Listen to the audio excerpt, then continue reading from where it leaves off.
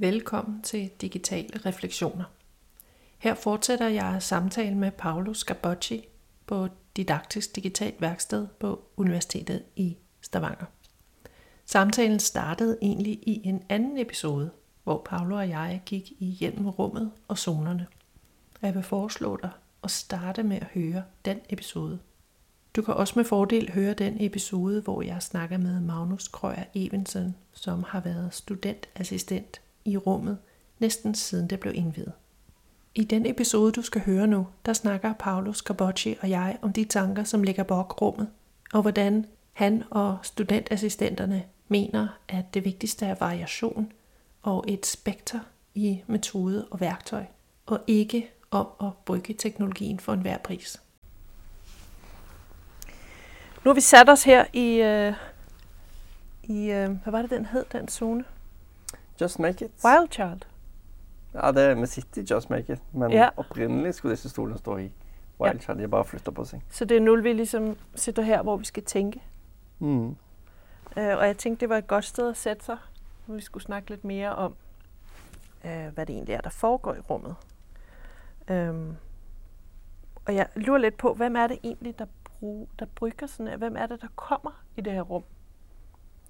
Det er jo det er så mange forskjellige brukere av rommet. Det er nesten litt sånn, har falt litt av, og altså mistet nesten oversikten, for det er liksom så utrolig mange ulike brukere. Men det er jo selvfølgelig studentene på UiS, på lærerutdanningen her, som bruker det til å øve seg opp i bruk av ulikt digitalt utstyr. Og de ansatte som har sine prosjekter, selvfølgelig.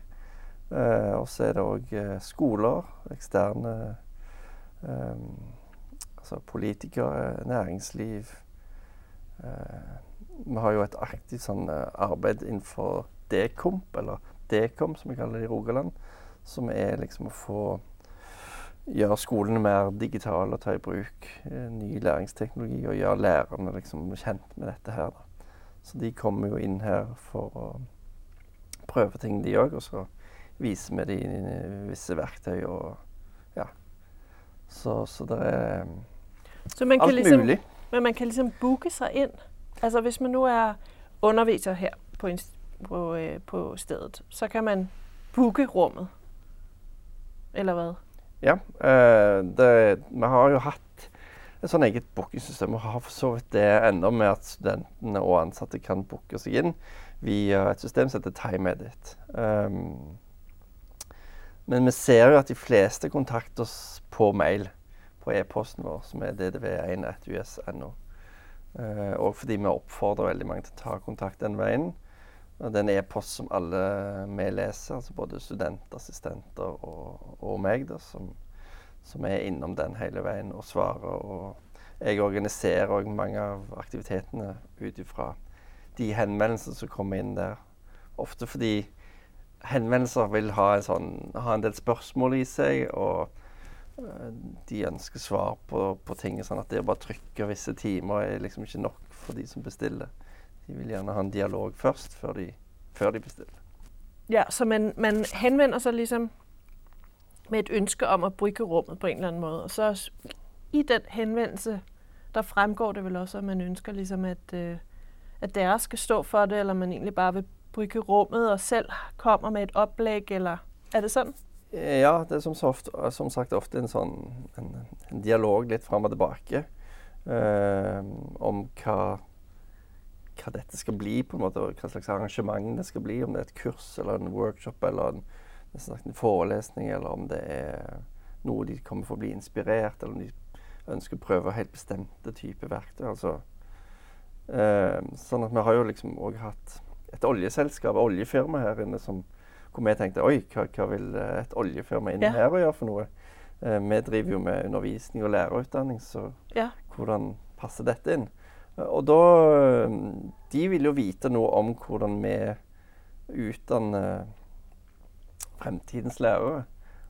Og så ville de adoptere en sånn tenkning inn til sine ansatte, og i opplæringen av deres ansatte og nye ansatte.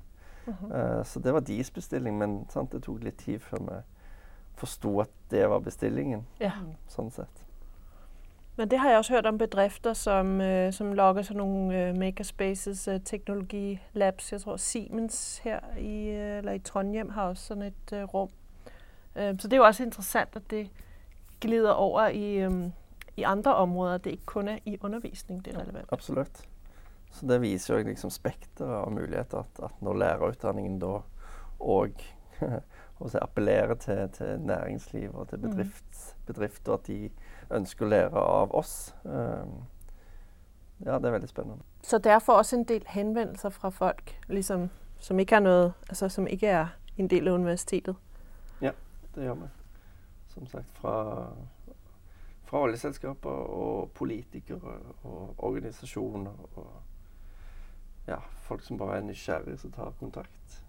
Og ministeren eller statsråden har jo også været her? De har også vært der, som er veldig kjekt at de som har beslutningsmyndighet og viktige mennesker oppe i systemet, at de ser at vi finnes og ser hva vi holder på med og tar det på alvor. Ja, det er bra. Ja. Det er åbnet i september 2017. Ja. Og der var dere bare deg? Nesten i hvert fall. Det var meg og en IT-lærling som var her i 60%. Så vi startet med et nokså sånn tomt rom, egentlig. Og det var litt skummelt, fordi her var det da gjort om å bygge et rom til flere millioner. Og det i min stilling i 25% her, liksom plutselig skulle bli forventet at her skal det skje mye. Ja. Her skal vi... Det skal opp og gå. Opp og gå, og her skal vi ha en filosofi med rommet, vi skal tilrettelegge for aktiviteter, og vi skal tilrettelegge for undervisning, og vi skal lære opp de ansatte i koding og bruke hver, og hvordan de kan tenke en dataspill i undervisningen, og 3D-printing, altså. Ja, men rommet stod tomt. Ja. Men det var liksom, det var oppgaven jeg fikk da. Ja, og det var jo mye å gjøre alene, liksom. Ja, det virker litt sånn overveldende i starten, men selvfølgelig kjempespennende.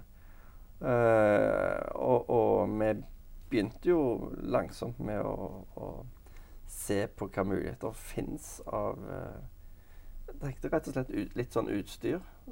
Veldig sånn logistikk i begynnelsen. Men sant, dette rommet skal jo være Didaktisk Digitalt Verksted, sånn at det fortsatt er hvordan en tenker en læring i dette, så er det viktig at det ikke tingene, det digitale eller disse dingsene som skal styre aktivitetene, det er ikke sånn det skal fungere. Så det å også tenke en sånn hvordan dette skal brukes i skoleundervisning ble ganske fort viktig for meg da. Og i det så måtte jeg ut og lære da. Da måtte jeg jo finne andre så jeg kunne hente, altså både lære og inspirasjoner, og det gjorde jeg jo blant annet i dette nettverket med Fremtidens klasserom og udir. Også og kontakt med andre universiteter som hadde lignende, eller tenkte å lage lignende labber sånn som dette. Ja. Så uten de så ville vi kanskje vært sjanseløse i å skapt det som er blitt skapt. Og så er det jo også en annen viktig aktør, og det er studenterne. De er kjempeviktige. De 5 studentassistentene som vi har nå er kjempeviktige. I starten var vi jo som sagt bare han IT-lærlingen og meg, og så ut på høsten da 2017 så fikk jeg lov å ansette 2 studentassistenter. Og lære opp de og ta de inn i den tankegangen her, men også helt sånn konkret, hvordan bruker du en 3D-printer? Hvordan fungerer det? Da må en ha et modelleringsprogram. Vi finner ut hva type program. Finner vi noe på nettet som er gratis? Ja, det fant vi. Vi fant Thinkercad, satte oss inn i det. Så fant vi ut med å ha et eget program for å printe det ut. Og vi måtte jo finne ut hvordan vi skalerer opp og ned, og vi måtte finne ut noe med disse filamentene. Altså en stor prosess for bare 3D-printing som et sånn eget felt. Og det gjorde jo vi sammen den høsten. Så mens denne var litt sånn stille her, så prøvde vi å finne ut det. Der er de studenter? og det er de studentene. Til at vi nå i dag er oppe i 5 studentassistenter. 2 av de er ferdige nå, men så skal vi ha 4 nye, så da er vi oppe i 7. Hvor aktiviteten øker på. Sånn at nå har vi nesten ikke tid til den opplæringen av oss selv. Vi må bare ta det innimellom alt det som skjer. Og så lærer vi av å arrangere disse kursene og disse workshopene. Vi lærer jo mens vi står her og viser og forteller. Og at de som deltar viser til oss at hei, her er det en mulighet. Har dere tenkt på det? Nei, det har vi ikke tenkt på. Så flott at du viser oss det. Sånne oppdagelser gjør vi hele veien. Så det er jo sånn dette rommet fungerer, at vi lærer av hverandre, og det er ikke en sånn alt er ikke gitt på forhånd, liksom. Noen vil måske sige, hvorfor have studenter ansat og ikke flere som deg? Da tror jeg det er jo viktig at studentene møter på en måte sine egne, og for så vidt også ansatte møter studenter. Det at studenter møter studenter, da møter de jo noen av sine egne likesinnede og like på alder. Altså hvis det skulle vært sånne som meg, så kunne jeg fått litt kjedelig, tenker jeg. Fordi studentene er mye flinkere til å ta teknologien kjappere, men selvfølgelig studenter som snakker med studenter vil også ha den fordelen at de snakker sitt eget språk, liksom. Så det er noget med nogle roller, liksom, som gør, at de i studentrollen, og de fleste er vel også, de er jo jævnaldrende, du og jeg er lidt ældre end dem, at der vil du og jeg for eksempel få lidt rollen som sådan den voksne, som ligesom at falde ind i den der lærerrolle, hvor de kan være mere jævnbyrdige, mere likeværdige. Absolutt. De studenter, altså studentassistenter og studenter blir mye mer jevnbyrdige. Altså min rolle er mer å trekke tråden og ligge i bakgrunnen og ha en tanke om hvordan dette skal fungere fra dag til dag. Og se fremover hvordan vi kan utvikle dette rommet videre. Og tenke nye ideer og tenke nye måter å gjøre ting på. Sånn at jeg kaster stadig inn da, nye ideer, nye programmer, nytt utstyr som vi skal teste ut, prøve å tenke didaktisk om. Det er jo det som er hovedoppgaven vår her. Og derfor det hedder Didaktisk Digitalt Verksted. Ja, sånn at didaktiske først. Sant, dette handler om læring og undervisning.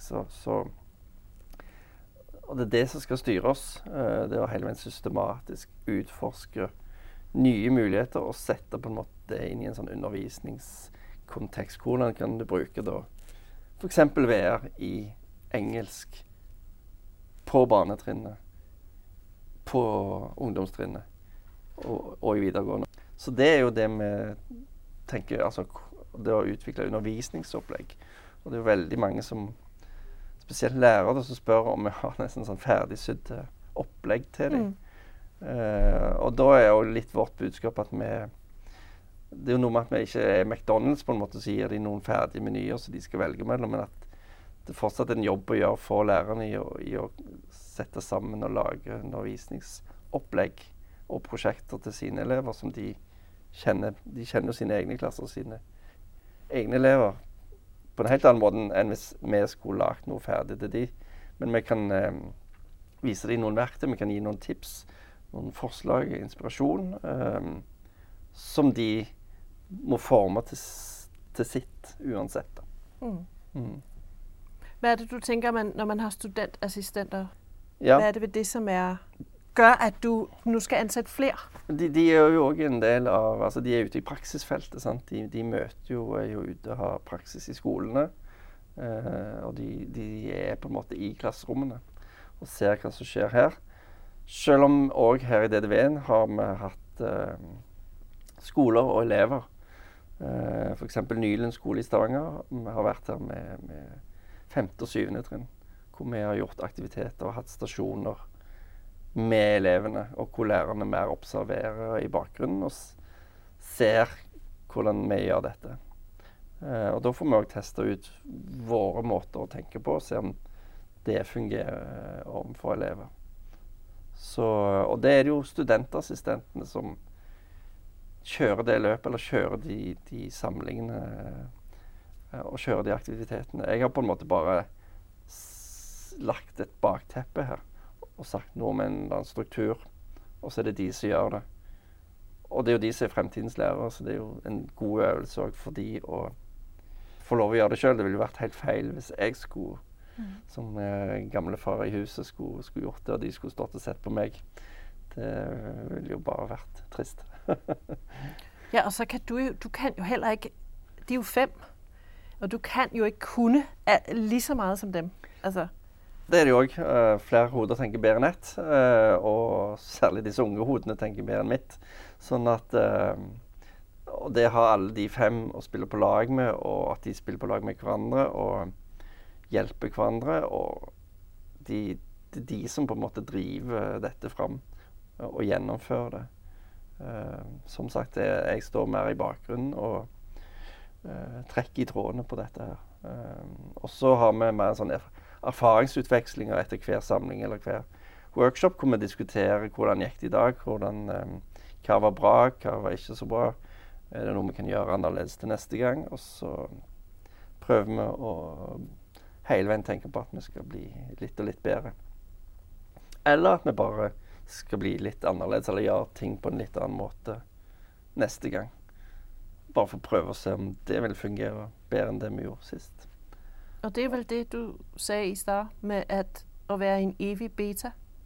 Ja. Aldrig rigtig at finde den helt rigtige fasong, men hele tiden at forbedre, prøve nyt. Og det er jo kanskje litt den personen jeg er, at jeg setter sjelden 2 streker under svaret. Jeg setter knapt 1. Sånn at det er noe med å få lov til å tenke at en er i sånne prosesser, og ikke tenke nødvendigvis at det er et ferdig sluttprodukt, eller at jeg vet på forhånd hva sluttproduktet er, men at jeg hele veien kan tørre å stå opp i noe som bare skjer, og lære av det, fremfor at jeg skal ha dette her sluttproduktet, eller 2 streker under svaret, eller at her er det endelige svaret. Selv om veldig mange synes det er veldig trygt og godt da, å få det den fasiten om hvordan noe skal være. Så det er et eller annet med å øve seg på å bli trygg på prosesser. Altså, det handler vel også om, at teknologien udvikler sig så raskt, at man kan ikke, med en gang man låser sig fast på noget, så står man stille. Ja. Og udvikler sig ikke med teknologien og alt det nye som skjer. Og det svarte jeg kanskje skikkelig på. Altså, ja, for det kommer jo, hver dag kommer det jo et eller annet nytt program. Har du nogle tips til andre, som skal gøre noget lignende, eller som tænker, hvordan kunne vi komme i gang med det her? Er der noget, du tænker er særligt vigtigt? Hvor bør man starte? Eller? En må jo tenke, altså sånn som dette rommet her, vi lever jo ikke for å holde på for oss selv. Dette er jo en sånn tanke om at noe skal skje i skolen. Sånn at min innfallsvinkel her og jobbe her har jo noe med min bakgrunn fra skolen å gjøre. At for å drive et sånt rom, så må du ha et engasjement, du må ha en kraft i deg som... Så hvis du har den, hvis du har et brennende ønske om noe, så kan du begynne å tenke om hvordan skal jeg gjøre det helt konkret, hvordan skal jeg gjennomføre noe sånt. Og da er det jo å sette opp noen mål og noen planer for hvordan dette skal skje. Og da må man bli ganske konkret. Ja, hvis du ser rundt i rommet, så har vi liksom funnet våre ting. Men det er sånn som vi har gjort det, og dette er ikke fasiten på sånn det trenger å se ut, men den som styrer et sånt rom, eller de som skal starte et sånt rom, må ha en idé om å lage dette også om til et miljø, tror jeg. Altså, så vi prøver å lage det. Dette er DDV-en, dette er vår greie, dette er vår ting. Og så kan en synes det er bra eller dårlig, men det er i hvert fall dette er vår ting. Sånn gjør vi det. Så vi prøver å skape en atmosfære i det vi holder på med. Men vi ønsker at dette skal være et godt sted å være, ikke sant? Men der er jo for eksempel flere steder, hvor der er sådan store grønne planter, som jo er noget, der er med til at folk typisk sådan slapper af. Det virker sådan hjemligt. Så er der gardiner i flere farver. Det er bare sådan, farverne er meget godt afstemt i forhold til hinanden. Og den grå murstensvæg passer godt sammen med farverne, som er valgt. Så på den måde er det jo hyggeligt og indbydende. Der er de her 2 fine stole, vi sidder i. Altså, der har der arbejdet vældig for at gøre det sådan utrolig hyggeligt, synes jeg. Ja, jeg prøver det, men det er sånn det er og på den måde indbydende. Ja, men det er jo litt sånn jeg merker når du spør meg om disse tingene, så blir jeg jo litt sånn at det er jo kanskje noe sånn jeg er, at jeg på en måte aldri er helt fornøyd. Altså, jeg vil hele veien videre, da. Og det tror jeg også faktisk er litt viktig i det å gjøre sånne ting som dette, at en hele veien har en sånn, at vi vil videre, vi vil gjøre mer. Så vi må hele veien tenke at vi utvikler oss, vi må teste ut nye ting. Det er litt viktig å si altså, at en har engasjement og har lyst til å gå videre. Ja. Ja, og engagementet handler også om at man har et mål, eller? Men det er heller ikke alltid sånn lett når det da er et evig bete å ha disse målene. Fordi det blir et midlertidig mål. Men hva så? Vi skal jo videre. Og hva retning går vi i? Fremtidens klasserom, hva i all verden er nå det? Hvor er skolen om 10 år? Hvor er skolen om 15 år, 20 år, 30 år? Dette rommet er sånn sett en slags modell på noe, men ikke et svar på noe som helst allikevel. Det bare peker i en eller annen retning. Men jeg tror i hvert fall det å eksperimentere og prøve å peke i en eller annen retning, eller i flere retninger helst, er viktig. Sånn at vi her i rommet snakker stadig mer om, og vi er blitt veldig glad i ordet spekter, det å vise et stort spekter av muligheter. Spekter, ja. Altså flere farger, altså å vise at det handler ikke bare om Chromebook, det handler ikke bare om iPad, det handler ikke bare om spill, dataspill, men det handler om alle disse mulighetene, alle disse verktøyene som finnes, sånn at ikke skolen blir opphengt i nå skal vi ha Chromebook, eller nå skal vi ha iPad, eller nå skal vi ha stasjonære datamaskiner, eller nå skal vi ha bærbare datamaskiner. For det har på en måte preget skolen veldig lenge, at selve maskinene som på en måte skal definere skolen nesten. Tavlekritt fungerer helt supert, gjerne til å formidle innlæringen av matematikk. Bare for å si at sånn og sånn fungerer brøkregning, eller sette det opp som et eksempel. Kan gjøre det med iPad eller en maskin også, men kanskje er det tidsbesparende å bare bruke tavle og kritt til akkurat det som en innledning på noe. Og sånn så vi må liksom se an verktøyene til sitt bruk, og læreren må vurdere, skal jeg bruke tavle og kritt til det nå, eller skal jeg bruke en iPad på det, eller skal jeg bruke VR på det, eller skal jeg bruke en 3D-print, eller skal jeg ta dem med ut på ekskursjon? Skal jeg inn i en annen lab og se på disse tingene? Altså, det er igjen et spekter av verktøy og muligheter som lærerne må vurdere når de lager sine opplegg og prosjekter. Så det er egentlig handler om variasjon i undervisningen. Det å bruke mange verktøy og tilrettelegge for gode læringsopplevelser. Ja, for det handler vel om at vite, hvad man vil, for så at vælge det, som understøtter det, man vil. Og det er den store jobben for lærerne nå. Det er jo at nå utvides verktøykassen. Og det å bli kjent med disse verktøyene og forstå dem. Det er klart hvis du har i norsk undervisning, hvis du da har diktanalyse, så kan du gjøre det på den tradisjonelle måten med å skrive den ut med tekst, litterære virkemidler, sånn som det alltid er blitt gjort. Mens nå kommer det da en ny mulighet. Hvis du da bruker CoSpaces, så kan du gjøre det visuelt, og bruke da visuelle grep for å tolke et dikt. Og i CoSpaces så har du også et element av koding, og at du opplever din egen dikttolkning i VR. Og da det er ikke sånn at du skal kaste vekk den tradisjonelle diktanalysen. Det er mer sånn at ok, du kan gjøre det på den tradisjonelle måten, og du kan gjøre den på den nye måten. Og så kan de to supplere hverandre. Nå har vi bare fått en ekstra mulighet i klasserommet som gir en annen type refleksjon hos elevene og studentene. Og hvor kanskje de nye verktøyene som er multimodale eller inneholder så mange ulike typer medier i seg, vil også være motiverende og appellere til elever og studenter på en annen måte enn det å bare skrive den ut som en tekst. Tusind tak, fordi du vil være med i den podcast, Paolo. Jo, takk. Kjekt å bli med. Du kan finde mere information om dette rum og de andre i læreruddanningen på udir.no/digitale-kompetence.